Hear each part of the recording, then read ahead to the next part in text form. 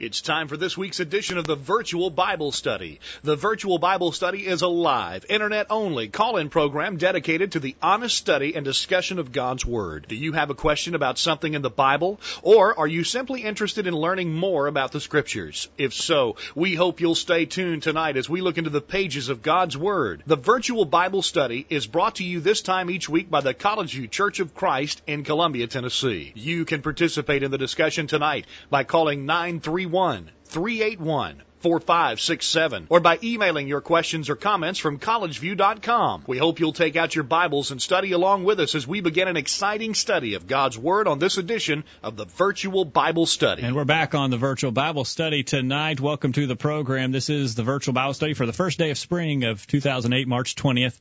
My name is Jacob Gwynn. My father, Greg Gwynn, is here. Hello, Dad. Jacob, good to be with you as always on Thursday night. We look forward to our Thursday night Bible study group on the Internet, and we're glad for all who are out there listening tonight. We appreciate your regular participation in the program, and we thank you for tuning us in tonight. We have a special guest, Jacob. We do have a special guest, and we're looking forward to your participation. You can be a guest on the program as well by dialing 877-381-4567 or send us an email to questions@collegeview.com. Our guest on the Virtual Bible Study tonight is a former emergency room doctor who once lived an extravagant lifestyle, but has given that up in favor of a simpler life to help save the planet. He has given away more than half of what he once owned and is committed to spreading the message of creation care. He is a self-proclaimed environmental evangelist and has written a book entitled Serve God, Save the Planet. He believes that serving God will help the environment and prevent environmental catastrophes such as global warming. Dr. Matthew Sleeth is our guest on the Virtual Bible Study tonight. Hello, Dr. Sleeth. Welcome to the program. Good evening. Thank you for having me on. I really appreciate your willingness to talk to us. We know that you've been sort of on a national speaking tour. We first learned of your message when we saw some coverage of you being in our area recently. I think you spoke not too long ago at Vanderbilt University in Nashville. That's correct.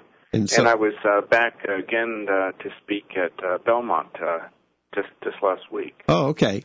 Well, that's how we learned about your work and what you're doing. And I wanted to ask you, in some of the things that I've read on your website and other places, you describe yourself. Now, of course, as Jacob just mentioned, you're an MD, a medical doctor, but you've sort of taken on a new role, and you identify yourself as an environmental evangelist. Tell us about that. What's the main message that you're trying to get out there?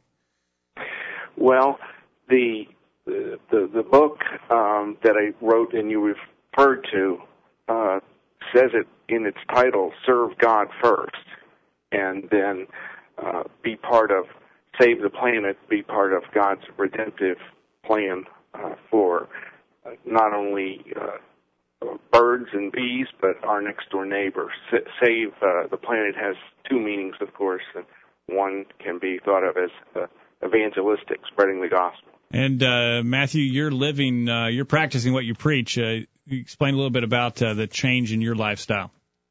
Well, when we took this up as a family, we were particularly struck with Matthew 7, verse 1, where we're told not to judge other people and instead to get the log out of our own eye. And in doing that, we realized that our lifestyle was not in accordance with what I think God intended us to do. And by the way, this is all individual. You have to go to God and the Bible yourself and figure this out. But we felt that our lifestyle was too extravagant, as you put it, and we ended up cutting our electric bill to a tenth of the national average and our fossil fuel use to a third, and we moved from a doctor-sized house to one that was exactly the size of our garage. And I began traveling and preaching and teaching and writing on this, and it has been an amazing blessing to our family to make those changes. Well, now let me just get you on record here, Matthew. You are fully committed to the idea that current human activity is responsible, at least in part, maybe in large part, to the climate changes that we're seeing in the world today. Is that correct? I believe that it's very possible that our activities are contributing to that. It's interesting that I talk about that subject probably the least of anything. I can't be 100% certain that human activity is the cause for climate change, but I can be 100% certain that if I can't eat a fish out of a stream because it has dioxin or mercury in that was human caused, and I can be 100% certain that on a summer's day when many of the cities in the United States don't have safe air to breathe, that's caused by us. Okay. Now, tell me a little bit. I think we would probably agree with you concerning the idea that God has made us stewards of planet Earth. In other words, it's God's creation. He put us here, and that there's sort of a stewardship responsibility on our part. Is that correct?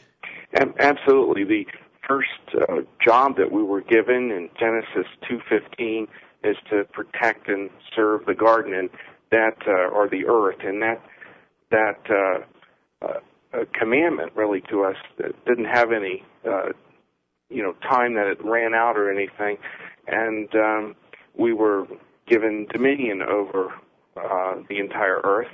And as Tozer put it, I think he's beautifully.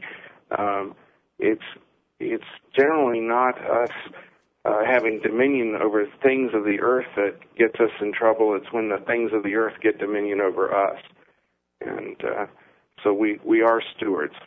Well, now, tell me to what extent. I'm sure different people take this differently, but do you believe that when, for instance, in Genesis chapter 1, verse 26, that God gave us dominion over the fish of the sea, over the fowl of the air, over the cattle, over all the earth, Genesis 1:26.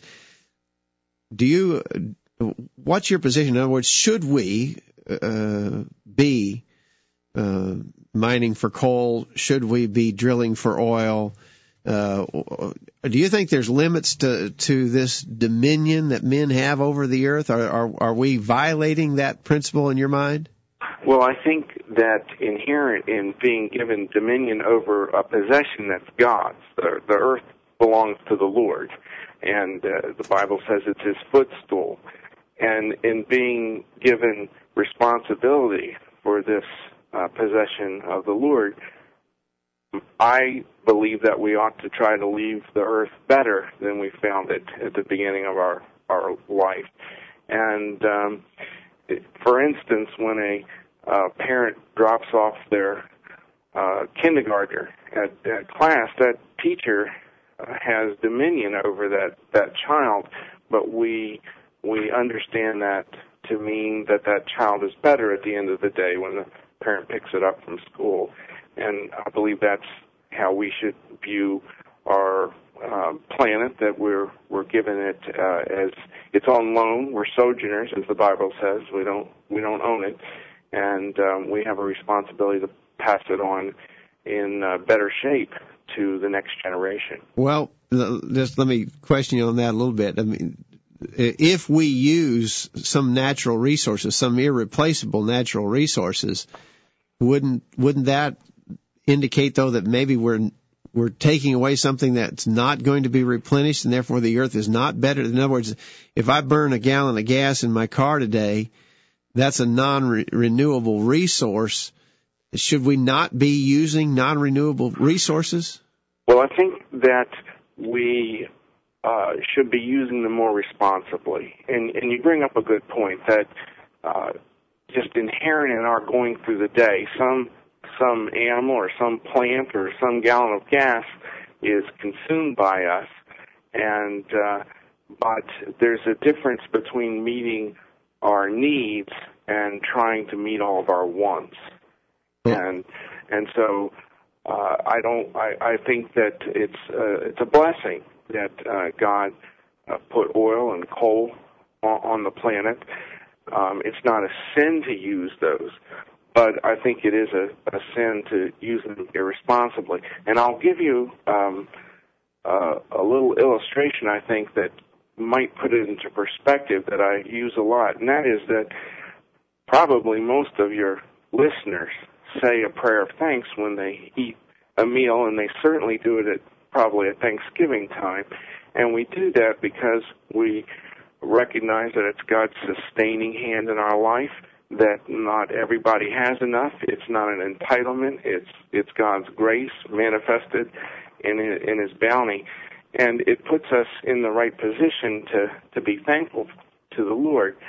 And the question I eventually asked myself was, well, if I didn't say a prayer of thanks when I filled up my gas tank, what was the reason? And it's probably because I felt entitled to it. I didn't think about people who didn't have enough, and so that position didn't put me, at least, in the right frame of mind to be thankful for every blessing that God has given us. I think that's a really interesting point, and I read that on your website. And I got to admit to you, I had never thought about being specifically grateful for the gas that fills the gas tank in my automobile and what it makes possible for me to do. That's really an interesting thought.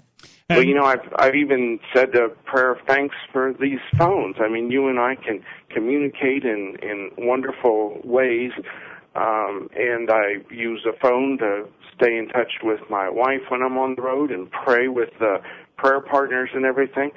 And it's not that phone is bad, but when you take anything for granted, that is not the way, at least I read the Bible as God wanting us to go through life. If you'd like to talk to Matthew Sleeth, the author of Serve God, Save the Planet, you can call 877-381-4567, or you can email questions@collegeview.com. We're open for your phone call or your email at this point, so please join in on the discussion. Matthew, as you looked at your life, as I've looked at your website and read about the changes that you've made, you got to a point where you felt that your life was too materialistic, too focused on the material. Explain that a little bit for us. Well, I also have to say not only was it focused on the materialistic, but that I was not focused on the Lord. And I have spent most of my life not as a believer and in Christ or God. And I not only examined materialism, but first came to the Lord. I got saved about 8 years ago, and that just rearranged everything in my life. The books I read, the music I listened to, the company I kept, and so it was after coming to the Lord and after accepting Christ as Savior that I began to re-examine everything, and I found that I had just been living life for myself, really. And even though I had what most people would say is a good and noble job, being a doctor, but that Christ asks us for everything. and well, are you doing any medical work now at all, Matthew? I do not. I write and travel constantly. I want to tell you about something that was just that happened both times I was in your city recently, and it happens more and more, which was totally unanticipated by me. But as I look now, as part of the Lord's plan, and that is that when I talk about this and when I talk about God's redeeming plan for the whole world, people who are not Christians respond to that, and again and again people will walk up and say, I didn't realize I needed God. And that happened both times I was in Nashville recently, and happens with fair frequency. And the point being is that I think God wants us to proclaim His glory and His answers in every area. And right now, the whole planet is concerned about environmental things, and it's certainly a way I believe that the Lord wants us involved and engaged in spreading a gospel. All right, we're talking with Matthew Sleeth, author of Serve God, Save the Planet, and we'd like for your participation in the program. We're going to take a short break, give you time to join in on the discussion. The number to call is 877-381-4567. The email address to use is questions@collegeview.com. Don't go anywhere. The virtual Bible study continues right after this. Don't touch that mouse. The Virtual Bible Study will be back right after this. I'm Greg Gwynn, a host of the Virtual Bible Study. Thanks for joining us for tonight's program. The Virtual Bible Study is presented weekly by the College View Church of Christ in Columbia, Tennessee. Each week on the Virtual Bible Study, we simply engage in a study of God's Word in an effort to better understand it, better understand how God views us, and better understand what He wants from us in our lives. We're not studying any creeds. We're not studying any books written by men. We're just studying the Bible. And we're trying to study the Bible alone without any of our opinions or wisdom mixed in. We're only interested in what our Creator has revealed to us in His Word. We realize that we're fallible and cannot direct our own steps. As a result, what we think or feel doesn't really matter. All that matters is what God has said. So that's what the Virtual Bible Study is all about. It's pretty simple, isn't it? Thanks again for joining us tonight, and we'll hope you'll make plans to join us every Thursday night for the Virtual Bible Study. Hello, I'm Nick Law from Jennings, Florida. I love to listen to the Virtual Bible Study and hear God's Word taught every Thursday night. We're waiting to hear from you. Call in right now and join in on the Virtual Bible Study. Now, back to the program. And welcome back to the program, and we are waiting to hear from you as we talk with Matthew Sleeth, author of Serve God, Save the Planet, about his views of what he calls creation care. Matthew, we want to get to a point that it is most interesting to us, and I'm not sure that we probably share a total agreement on this question, and so I want to investigate it with you concerning your view of the Sabbath. I read from your website a couple of things. One was where you said, why aren't we celebrating the Sabbath? The fourth commandment is a mental health prescription followed by Christians for millennia. If Americans did no work, no shopping, and no driving, we would instantly produce 14% fewer greenhouse gases, use billions of gallons less fuel, and be closer to sanity and to God. The Sabbath is God's gift to man 52 times a year. Tell me about your view of the Sabbath and maybe your own practice in regards to the Sabbath as it pertains to us today. Do you think that this is I guess what I'm asking is this something that you think all Christians should be doing as a moral obligation? Well, I think that it is one of the Ten Commandments. It's interestingly, most of the commandments begin with thou shalt not or do not, and it says remember, because God knew that people would forget. It's the longest commandment, the commandment to not have idols, and the commandment to keep the Sabbath are quite long and have a good bit of explanation in them. And the ability to come to rest in a 24/7 world is something that, as Eugene Peterson, the author of The Message, said, it's something the world steals by pickpocketing it from you. You know, it's not a frontal assault, but it's something that gets taken away from us.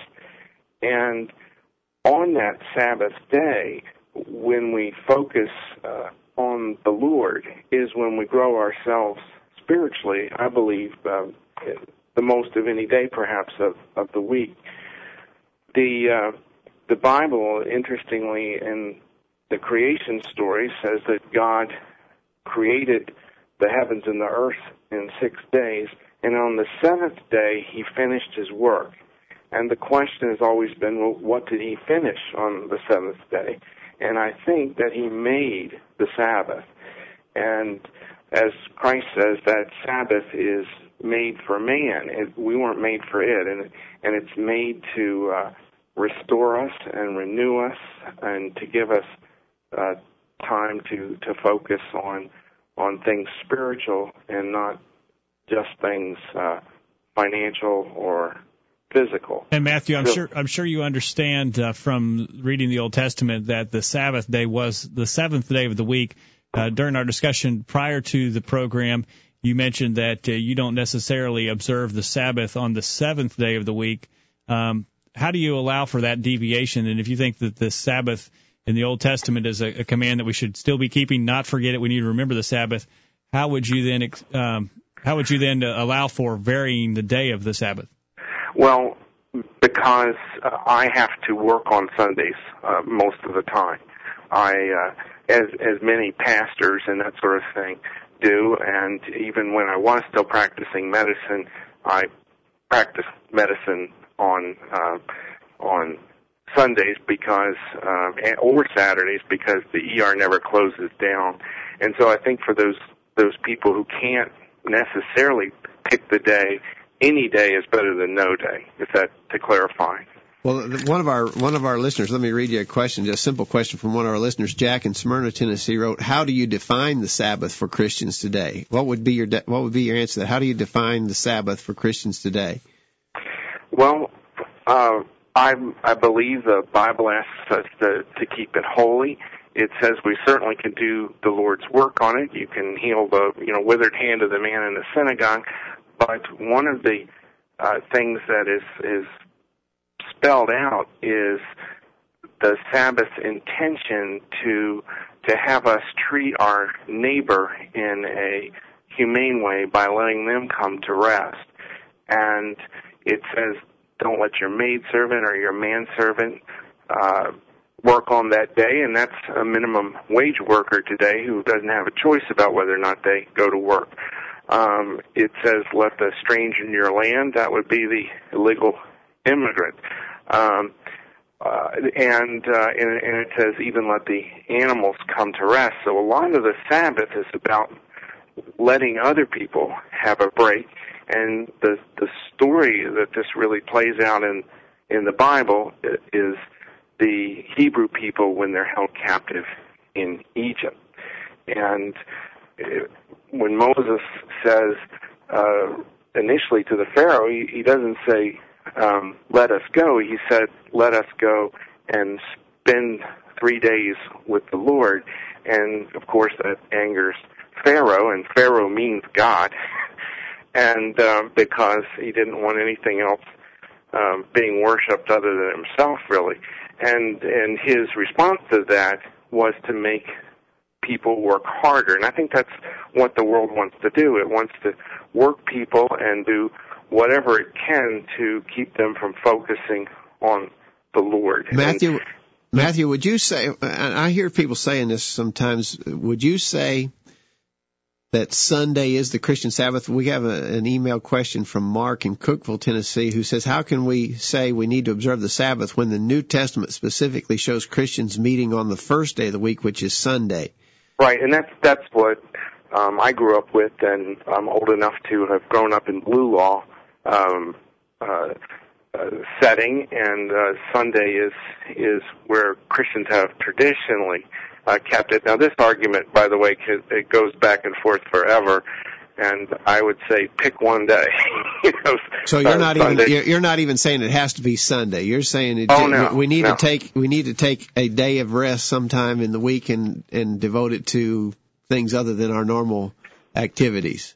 Correct, and I won't mention them. I don't own stock in them, but I really respect the businesses that close on Sunday. The ones I know close on Sunday as an observance of that day, and I just think that says something in this 24/7 world when we even close a business and we say we'll close this day because we're spending this time with the Lord. Well, we would appreciate that as well for a day of worship. But, Matthew, as we look to the teachings of the Scriptures, we see that the New Testament has replaced the instructions of the Old Testament. We don't find any instruction in the New Testament regarding the Sabbath.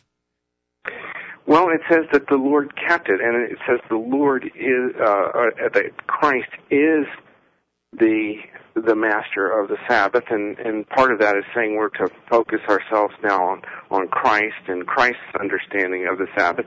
It's not specifically said, but it does say that He keeps it, and throughout Christendom that has been for almost 2,000 years a practice which I believe people have been blessed by, and so that's just my.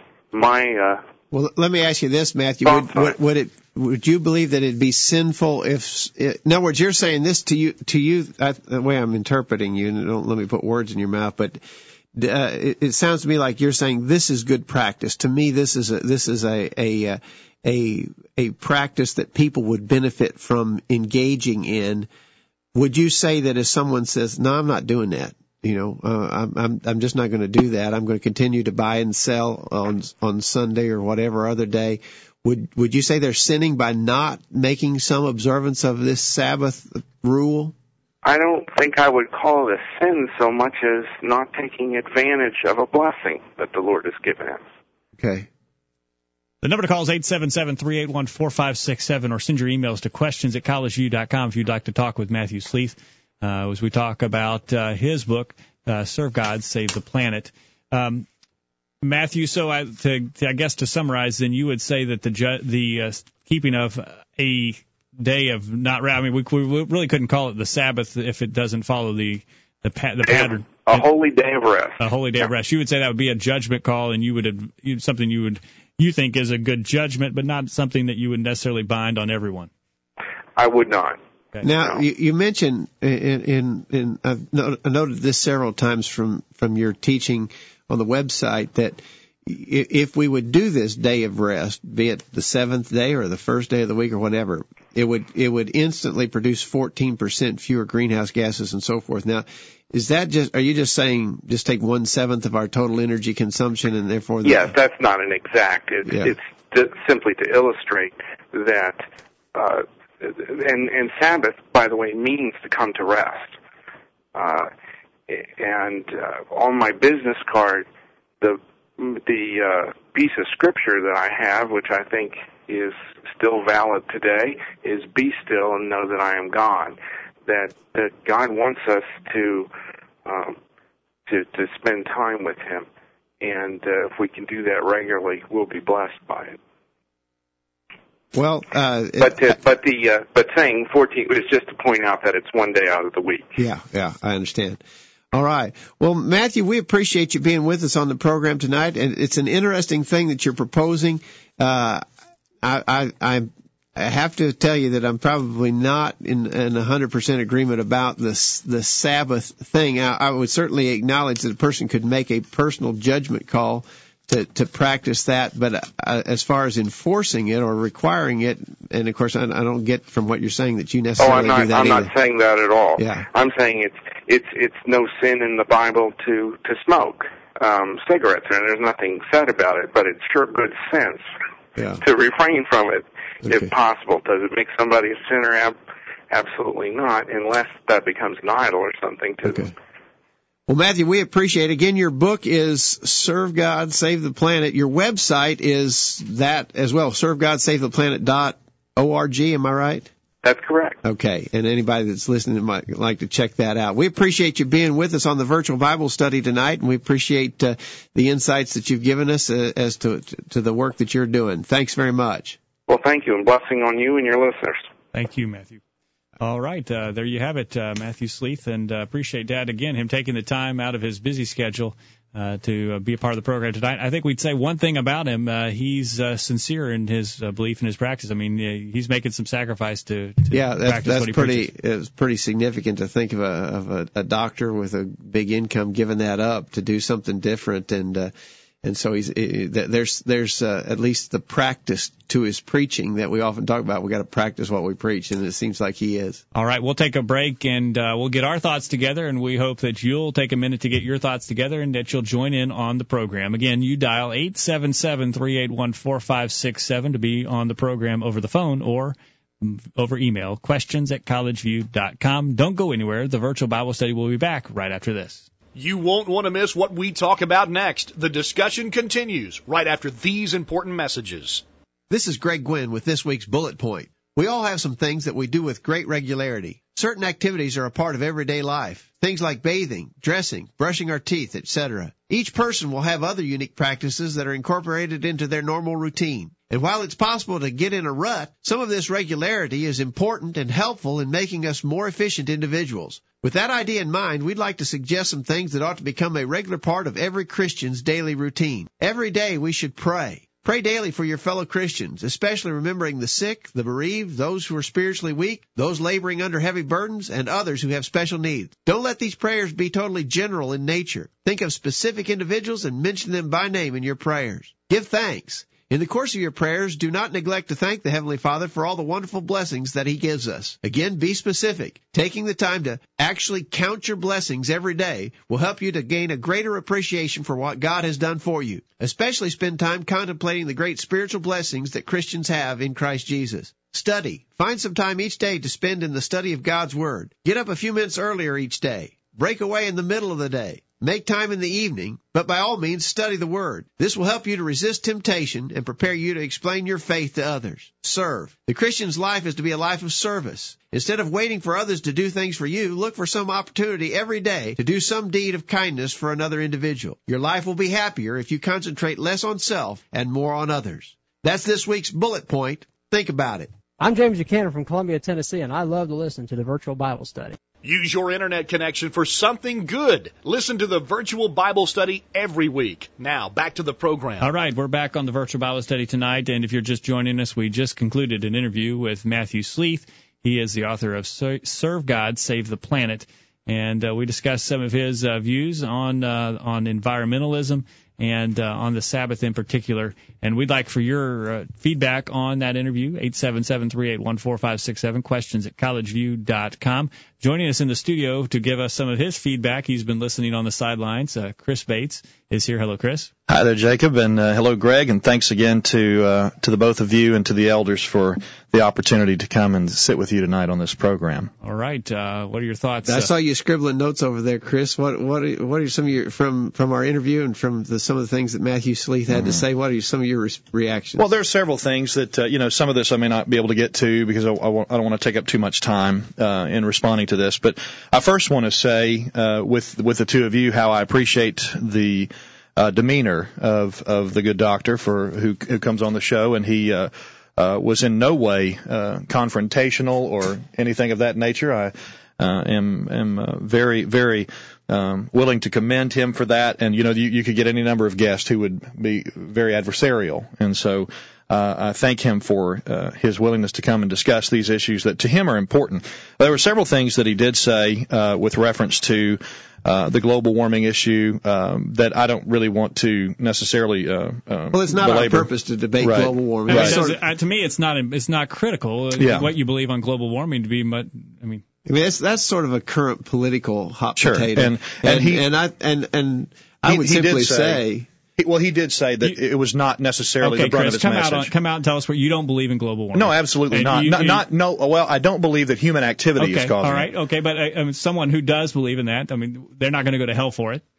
No, I don't. I mean, unless we, we begin to fall into the category of actually telling a lie about it or being dishonest about it. Okay. But no, I mean, if you hold a particular view that is neither here nor there, with reference to the overall scope of redemption, no, I wouldn't. I'm not going to draw lines on that. Okay. Well, I thought it was interesting. I mean, he's taking a stand on this, but he also acknowledges that it's not that he couldn't say emphatically or with certainty that human activity is causing global warming. Right. Of course, there's a lot of evidence, a lot of scientific evidence that's coming to the forefront more and more that seems to indicate that in fact may not be the case. But of course, that's as we said, that's not the important part of our discussion. Well, he did say too that among his message that was what he spoke about the least. Yeah, so yeah. We'll grant that. In his parting words, he made mention that he would not necessarily call it a sin if one did not necessarily put a day aside for himself.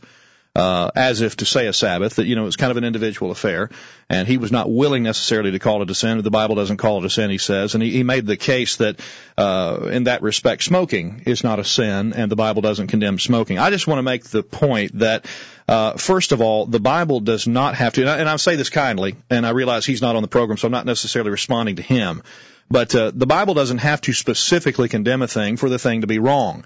By that standard, you don't find any condemnation in the New Testament specifically of rape, but you would find authority to preach against it as a sin, inasmuch as there is the command to flee fornication or the command to love your neighbor as yourself. One who would commit such an act does not certainly keep that commandment of the Lord, and therefore that would be sinful. So you basically say we apply the principles to specifics. And that's right. And the idea is this: by your actions, whatever they happen to be, smoking or whatever, drinking or whatnot, do they further the cause of Christ, or do they hinder your example in serving the Lord? If they hinder, bottom line, if they hinder, if your example is harmed, if the example of your brethren is harmed, if they hinder, then it is a sin. All right. Go ahead. All right. Let's talk about something else here. Well, Matthew was careful not to say it would be a sin not to observe the Sabbath. And I don't want to accuse him of something here that he's not maybe guilty of. But it does call to mind, Dad, the importance of being careful about our opinions.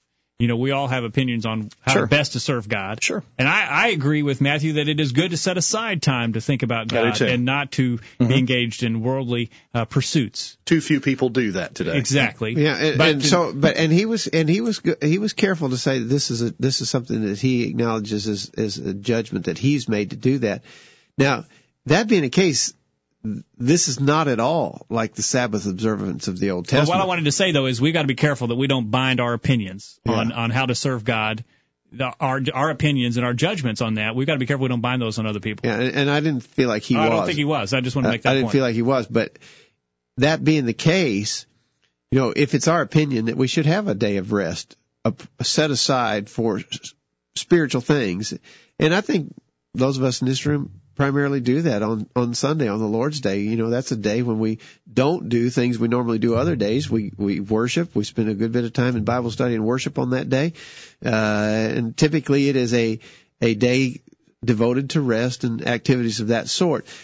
That's our judgment. It's our judgment to have it a whole day. In other words, it's not our judgment whether we can worship or not on the Lord's Day. I believe we're obligated to worship on the Lord's Day.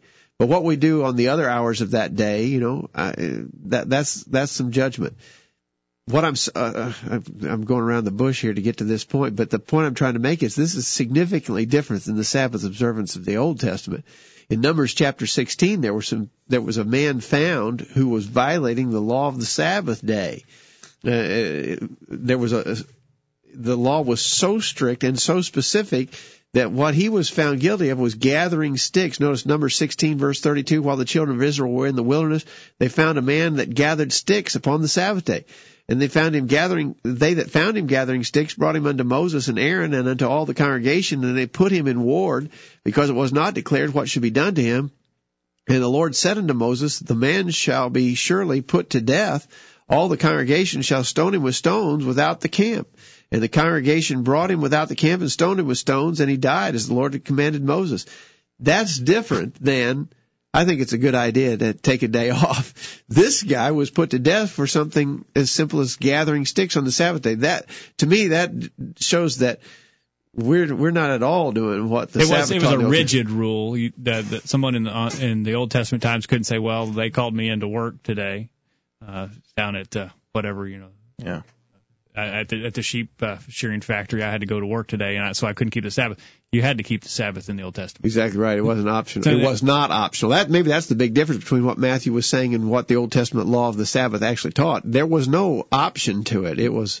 And Matthew's not binding the Sabbath like the Old Testament today, but there are people in the religious world who are. Mm-hmm. But they don't take all of the Sabbath, Chris, when they go back and say we ought to keep the Sabbath. The Seventh-day Adventist and so on. They don't take all of the Old Testament law regarding the Sabbath. Oh, that's obvious that they don't, because of the regulations, you know, that were given in connection with the Sabbath day.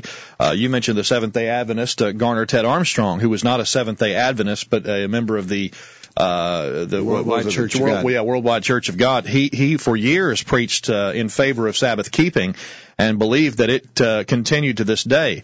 There are several views or problems with that view, and I hope that we can get into it in the 20 minutes that remain. But you know, the bottom line is you're right. And what happens is the folks who claim to be keeping the Sabbath are very clever and I don't mean that derogatory, but I just mean they're very clever in how they present their argument. From the standpoint that they're trying to deviate and distinguish between laws. They're saying that there's a law of God and there's a law of Moses. and that the two are not the same. And the law of God is the Ten Commandments. The law of Moses is ceremonial, and is everything that was not the Ten Commandments. It's essentially written in a book where the law of God was written on stones, tables of stones. And so that remains, including the fourth commandment, as such, and it was the law of Moses that was taken out of the way and nailed to the cross. And I find that a convenient position to hold if you dare violate the Sabbath day. All right, 877-381-4567, questions at collegeview.com. The relationship of the Sabbath to the Old Testament is fundamental because if it is part of the law of Moses that you keep the Sabbath, Galatians chapter 5, verse 3 tells us if we go back to the Old Testament law of Moses for our justification, if we go back for one part of it, we got to take it all. That's exactly right. So we got to be careful about that for sure. I got a list here, Jacob, of some of the rules that pertain to the Sabbath in the Old Testament. Let me run these down real quickly. There was no work to be done, Exodus 29 and 10. There was no cooking to be done, Exodus 16, verse 23. There was no building of fires, Exodus 35, verse 3. You could bear no burdens, Jeremiah 17, verses 21 and 22. Burnt offerings were to be made every Sabbath day, Numbers 28, verses 9 and 10. And there was to be no buying or selling on the Sabbath day, Nehemiah chapter 10, verse 31. Now, what if you broke any of those rules? Exodus 31:14 says, "You shall keep the Sabbath therefore, for it is holy unto you. Every one that defileth it shall surely be put to death. For whosoever doeth any work therein, that soul shall be cut off from among his people." Now, those are specific rules. Again, we're not trying to pin that on Matthew Sleeth. He's not saying that these rules are to be enforced today. He believes it's an optional thing. We might agree to the same option, but those who bind the Sabbath are, if you're going to bind part of it, then you got to bind it all. And I would think you'd have to bind the enforcement, Chris. Consistently, you would have to bind the enforcement. Again, it's rather convenient to divide the laws up in a way that the Old Testament never divided itself up. I can go and show you in various books of the Old Testament where, such as Nehemiah, in the book of Nehemiah, how the law of God is referred to in the same context with the law of Moses. It's interchangeable.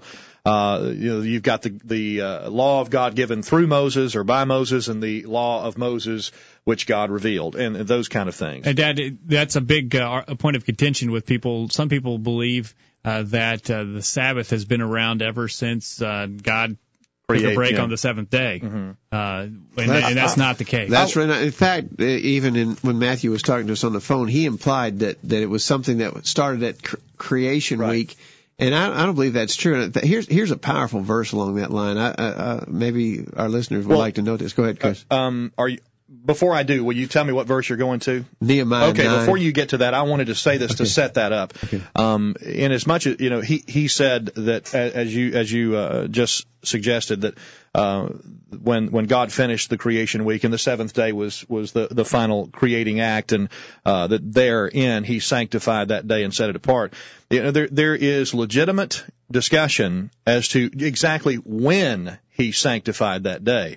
We don't know that he sanctified it the moment he finished it. The Bible does say, and there's no doubt about that, there's no discussion here, Genesis 2 and verse 3, then God blessed the seventh day and sanctified it, because in it he rested from all his work which God had created and made. But we don't know legitimately, did he sanctify it on that occasion? Well, he could have sanctified it on that occasion, but that doesn't mean he established the Sabbath day. Or revealed it as a holy day. Observe it. Right. But we know the answer to when he began to require men, or at least certain men, to observe it. Nehemiah chapter 9, beginning verse 13 says, "Thou camest down also upon Mount Sinai, and spakest with them from heaven, and gavest them right judgments and true laws, good statutes and commandments, and madest known unto them thy holy Sabbath, and commandest them precepts, statutes, and law by the hand of Moses thy servant." So when God gave the law to Moses on Mount Sinai was the time when he made known the holy Sabbath. And so it had not been observed prior to that. I would argue that Genesis 2, Chris, where you were just reading about the seventh day, Genesis tells us not when the seventh day was chosen, but why. God required the Jews to observe the Sabbath in likeness to His day of rest at the end of the creation week. But it doesn't say, Genesis doesn't say that He instituted it then. We know, in fact, clearly when He instituted it. In Ezekiel chapter 20, beginning verse 10, it says, "Wherefore I caused them to go forth out of the land of Egypt, and brought them into the wilderness, and gave them my statutes, and showed them my judgments, which if a man do, he shall even live in them. Moreover, I gave them my Sabbaths, to be a sign between me and them, that they might know that I am the Lord that sanctify them." So this was part of the covenant between God and the Jewish nation, and it came into force on Mount Sinai just after Moses had led the children of Israel out of Egyptian bondage. All right, so we have examples of the people under the law of Moses observing the Sabbath, but we would say, Dad, we don't have any example of anybody before Mount Sinai observing the Sabbath, and we definitely don't have any example of Christians in the first century observing the Sabbath. We would say it was for a limited dispensation. Yeah, in fact, let me read one more passage to you here. Deuteronomy 5, beginning verse 2. "The Lord our God made a covenant with us in Horeb. The Lord made not this covenant with our fathers, but with us, even with us, who are all of us here alive this day." Then skipping to verse 15, same chapter. "And remember that thou wast a servant in the land of Egypt, and that the Lord thy God brought thee out thence through a mighty hand and by a stretched out arm. Therefore the Lord thy God commanded thee to keep the Sabbath day." He commanded it when they came out of Egypt, out of bondage. Give that reference one more time, because that's critical. Deuteronomy 5, verses 2 and 3, and then also verse 15. All right, Deuteronomy 5.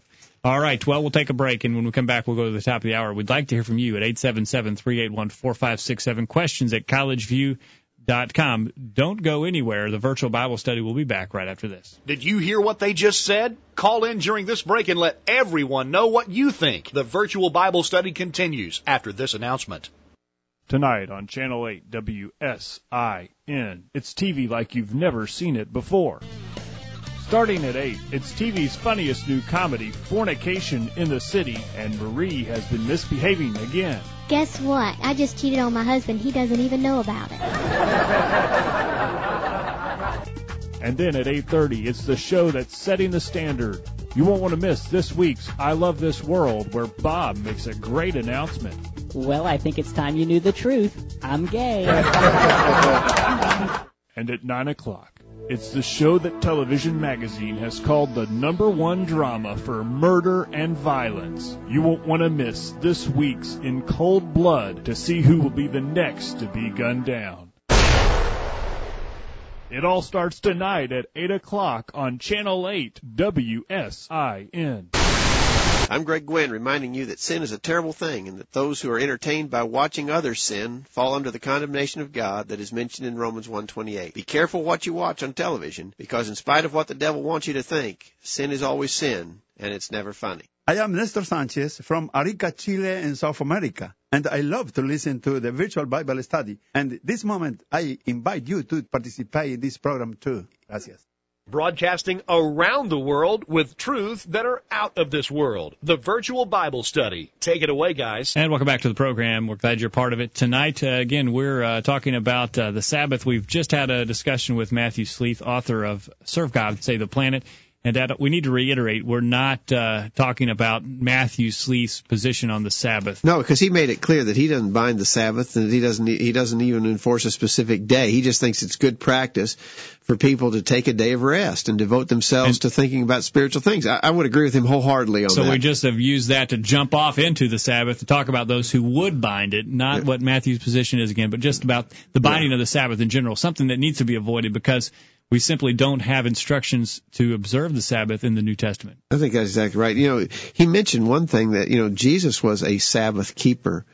And I agree. Jesus was a Sabbath keeper, Chris. And there's a reason he was a Sabbath keeper, because the Sabbath was a command given to the people of Israel under the law of Moses. Jesus was born under the law of Moses. He was a Jew living. He lived his whole life under the law of Moses. He was also observing the feast and the sacrifices. Yeah, exactly. So I mean, that's true. So we can't, if we're going to do what Jesus did, we'd have to do all that as well, just because Jesus did it. So are we going to observe these things? Paul said, when the fullness of time, God sent forth His Son, born of a virgin, born under the law. He was born under the law. He lived under the law. He kept the law. Exactly. Kept it perfectly. Absolutely. No other man or woman had ever done so. And I wanted to make some comment about the revealing of the Sabbath day. We read Nehemiah 9, and we established, and I think rightly so, that it was on the occasion of Mount Sinai that God made known his holy Sabbath. However, he did use the Sabbath to test the people of Israel before he essentially made it known to them. And in Exodus 16, he had them, follow his instructions with reference to gathering in their food and the bread and whatnot. And he did that to test them.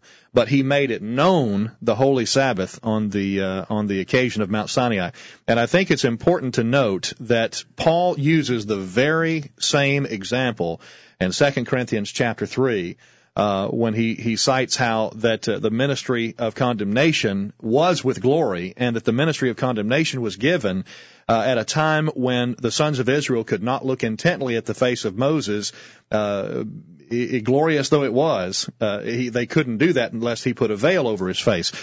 This took place at the giving of the law at Mount Sinai, and his point is that which remains, in contrast to that which has faded away, which was with glory, that which remains, the ministry of righteousness, abounds in glory, is much more in glory, clearly establishing that the New Testament or covenant, which God said in which he would remember the sins of the people no more and forgive their iniquities, whereas there was a reminder of sins year by year under the old law, that in this covenant there is a perfection, essentially, where the first covenant had a fault, not a fault in that God didn't make a perfect covenant, but he made a covenant that was not intended to save the people. It was intended to enumerate sin.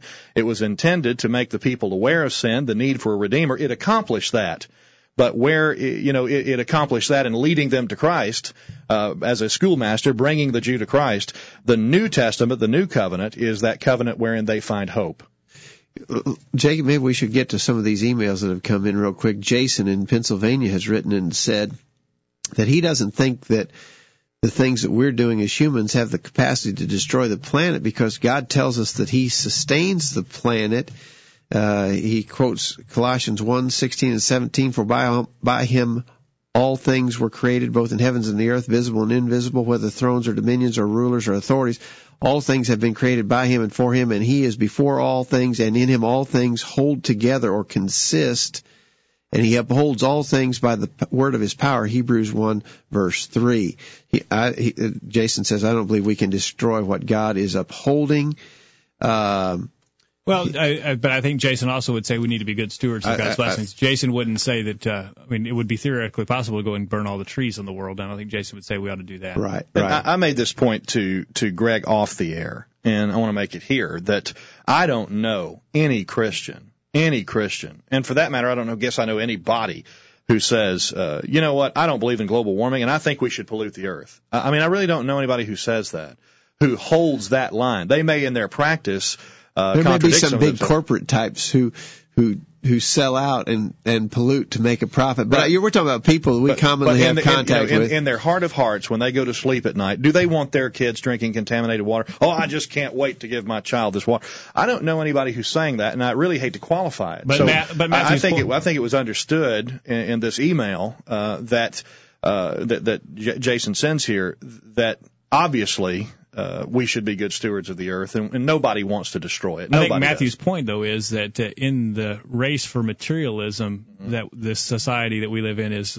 so prone to, we end up polluting along the way. You get to these big houses, and you're polluting more than is reasonable. You're not being a good steward. Well, in that respect, Jacob, I want to say that I appreciate the things that Dr. Sleeth did to cut back on what he believes was polluting, because I'm being preached to every day by people in Hollywood who are still flying their Gulfstream jets and riding around in their limousines with 8 miles per gallon, telling me that I'm polluting the earth. At least, Dr. Sleeth, whatever his conviction is about that, for himself took action. I appreciate when people do that. Even though I disagree with him fundamentally about some of that stuff, I agree with him that we should be good stewards of the earth. The Hollywood types who want to tell me how to live are themselves. Well, that just goes to the idea of, practice what you preach. If you're a hypocrite on any subject, then you can't positively influence people to change if you're not living up to what you're requiring of them. That's true in all areas. Well, you heard Dr. Sleeth say that he lived in a grand house and then he downsized and now he lives in a house that is essentially the size of the basement of the home he once lived in. The garage that he once lived in. But it's funny to me that the people who preached to me about global warming from the Hollywood left are living in houses which has a bathroom that's bigger than my entire house. All right, let's use that as an example here then, Chris. You don't listen to people in Hollywood. No, I don't. Because they're hypocritical. Absolutely. And every Christian listening to the program tonight needs to understand if we tell people around us that we need to live moral lives, we need to be pure and free from sin, and we're not pure and free from sin ourselves, they're not going to listen to us. Just like Chris turns off the switch and doesn't listen to the Hollywood activist, our neighbors are not going to listen to us, Dad, if we're not living what we preach. Exactly right. I think that's something we can emphasize again and again. We all need to be reminded of that. Let me just conclude one other comment from Jason's email. He says, God did not give the Sabbath to all men to conserve fuel, save us money, save the earth. The command was given to the Jews as part of their covenant. It was a sign of the covenant between the Jews and God. That's what the Sabbath was given for. I think that's a good observation. You have time to take your email or your phone, 877-381-4567, questions@collegeview.com. One of the questions that we had from Mark in Cookville, what verse in the Bible proves that Christians must preserve the planet Earth? I mean, we've been talking, that it's good practice. What verse would you use to say we should be good stewards of these blessings of God? Okay, again, we're getting into definitions here. What do we mean by preserve? What do we mean by good stewards? I mean, is there something we're willing to do, something we shouldn't do? Obviously, we're going to agree on some of that. But as far as, where does the Bible address specifically what the Christian is to do to the earth? And I don't know. I don't read this as the theme of Paul's preaching or Peter's preaching or James's preaching or the preaching of Apollos. You go back and read through the book of Acts and some of these sermons. Where is this issue addressed? You could go back into the Old Testament. And again, the Old Testament's not our law today, but in the Old Testament times, God gave the certain rules about giving the land its rest in the seventh year, and so forth. You could imply that God, not by virtue of a law that pertains to us today, but by virtue of laws that he had given in the past, did expect people to exercise certain prudence about how they use the land, how they use natural resources. And I can appreciate that. However, that very preaching is absent from the New Testament doctrine that we see being preached. But I don't want to be misunderstood. I don't want to be accused of saying that we can, let's just dump every last bit of waste we can into the Duck River. No, I'm not suggesting that at all. Duck River. Well, hey, I don't want them in the Duck River. I think we're downstream of where Chris says. That's why we got some Duck River punch going on over there. But the thing is, look, I'm not trying to cop out of it here. I'm not trying to back away from talking about the issue. But for me, when we're going to get into the realm of spiritual discussion with this, we're going to have to call from some scripture somewhere. Hey, let me real quick go to an email from Jim in Mount Pleasant, Tennessee, who writes about the Sabbath. He says, when the question arose in Acts 15 about whether Christian Gentiles should be forced to keep the law of Moses, Acts 15:5, the apostles provided the following statement from Acts 15:24. For as much as we have heard that certain went out from us, which have troubled you with words, subverting your souls, saying you must be circumcised to keep the law, to whom we gave no such commandment. In other words, there were some who go out and say you got to keep the law, and the apostles said we didn't give them that commandment. If the apostles' teaching to Gentile Christians was to be forced, if the apostles' teaching to Gentile Christians was that to be forced to keep the law would be subverting their souls, the apostles said they gave no such commandment. Then where did the idea come from that in order to be pleasing to God, we have to keep the Sabbath, which was part of the law? And why would they think that it was subverting one's soul if it was God's will? In other words, when certain ones were trying to, let me sort of summarize what Jim says there. When certain ones were trying to bind Old Testament law upon Christians today, the apostles said that's subverting their souls. Well, that would include binding the Sabbath. And Absolutely. Again, Matthew Sleeth is not binding the Sabbath day, but anybody who is would be guilty of what the apostle said was subverting the souls. That goes along with what we read in Galatians chapter 2, talking about Christ and how he has taken the Old Testament law out of the way, beginning of verse 14, having wiped out the handwriting of requirements that was against us, which was contrary to us, and has he has taken it out of the way, having nailed it to the cross. Having disarmed principalities and powers, he made a public spectacle of them, triumphing over them in it. So let no one judge you in food or in drink or in regarding a festival or new moon or Sabbath. That just to clarify, that was Colossians 2. I said Galatians, didn't I? Colossians chapter 2. So that folks are looking for this. What's he reading? 14 through 16. Right. But it specifically says Christ took those things out of the way, the Old Testament requirements, including the Sabbath. All three of the Sabbaths, the new moon, the monthly, the festival, the yearly, and a Sabbath day. All of those, along with all of the law, nailed to the cross. All right. We're out of time, Jacob. Well, it's been a good discussion. I hope so. I hope our listeners have enjoyed that, and I think it was beneficial to hear from Matthew Sleeth. I appreciate I appreciate the way he presented his case. I appreciate the fact that he's not trying to bind something that's not bound upon us as Christians, but just think more or less just the idea. Think about it. Exactly, and we would disagree with him on some things, I'm sure, but we do have to commend him for being sincere, Chris, and agreeable, and not disagreeable right. in our disagreement and with him. And he's practicing what he preaches, and so that definitely is admirable. And I appreciated his, we talked about, Chris, his materialistic, anti-materialistic view, and, his determination. He's not going to let the material things consume him, and that's a good admonition for all of us. Yeah, well, in a world where that is the drive of everybody when you get up in the morning, it is refreshing to hear someone say, you know what, that's not what life is about. Life is about serving the Lord. Now the issue is, what does the Bible say about serving the Lord? And that's what the virtual Bible study is all about, Dad. We may have some new listeners tonight. Let's quickly go over what we're all about on the virtual Bible study. Well, every Thursday night at this time, 8 o'clock Central Time, 9 o'clock Eastern Time, we meet for a live Bible study on the Internet in which we're just trying to explore what God's Word says, find out what His instructions for us are, and try to encourage one another to live by those things day by day. It's a regular Thursday night appointment, and we hope that you'll make it a note on your calendar and be tuning in each Thursday night at this time for the virtual Bible study. You can check out our website, listen to past programs of various Bible subjects. We hope you'll check out our website, and we hope that you will make it a part of your daily or your weekly study routine to be a part of the virtual Bible study. Dad, thank you for your time tonight. Thanks, Jacob. And thank you again to Matthew Sleeth for his discussion with us tonight and for being willing to be a part of the program. We hope you benefited from our discussion tonight, and we do hope that you'll make plans to be back here next week for another edition of the virtual Bible study. In the meantime, we encourage you to put God first in your life, study His inspired Word, the Bible, and live by it every day. You'll never regret it.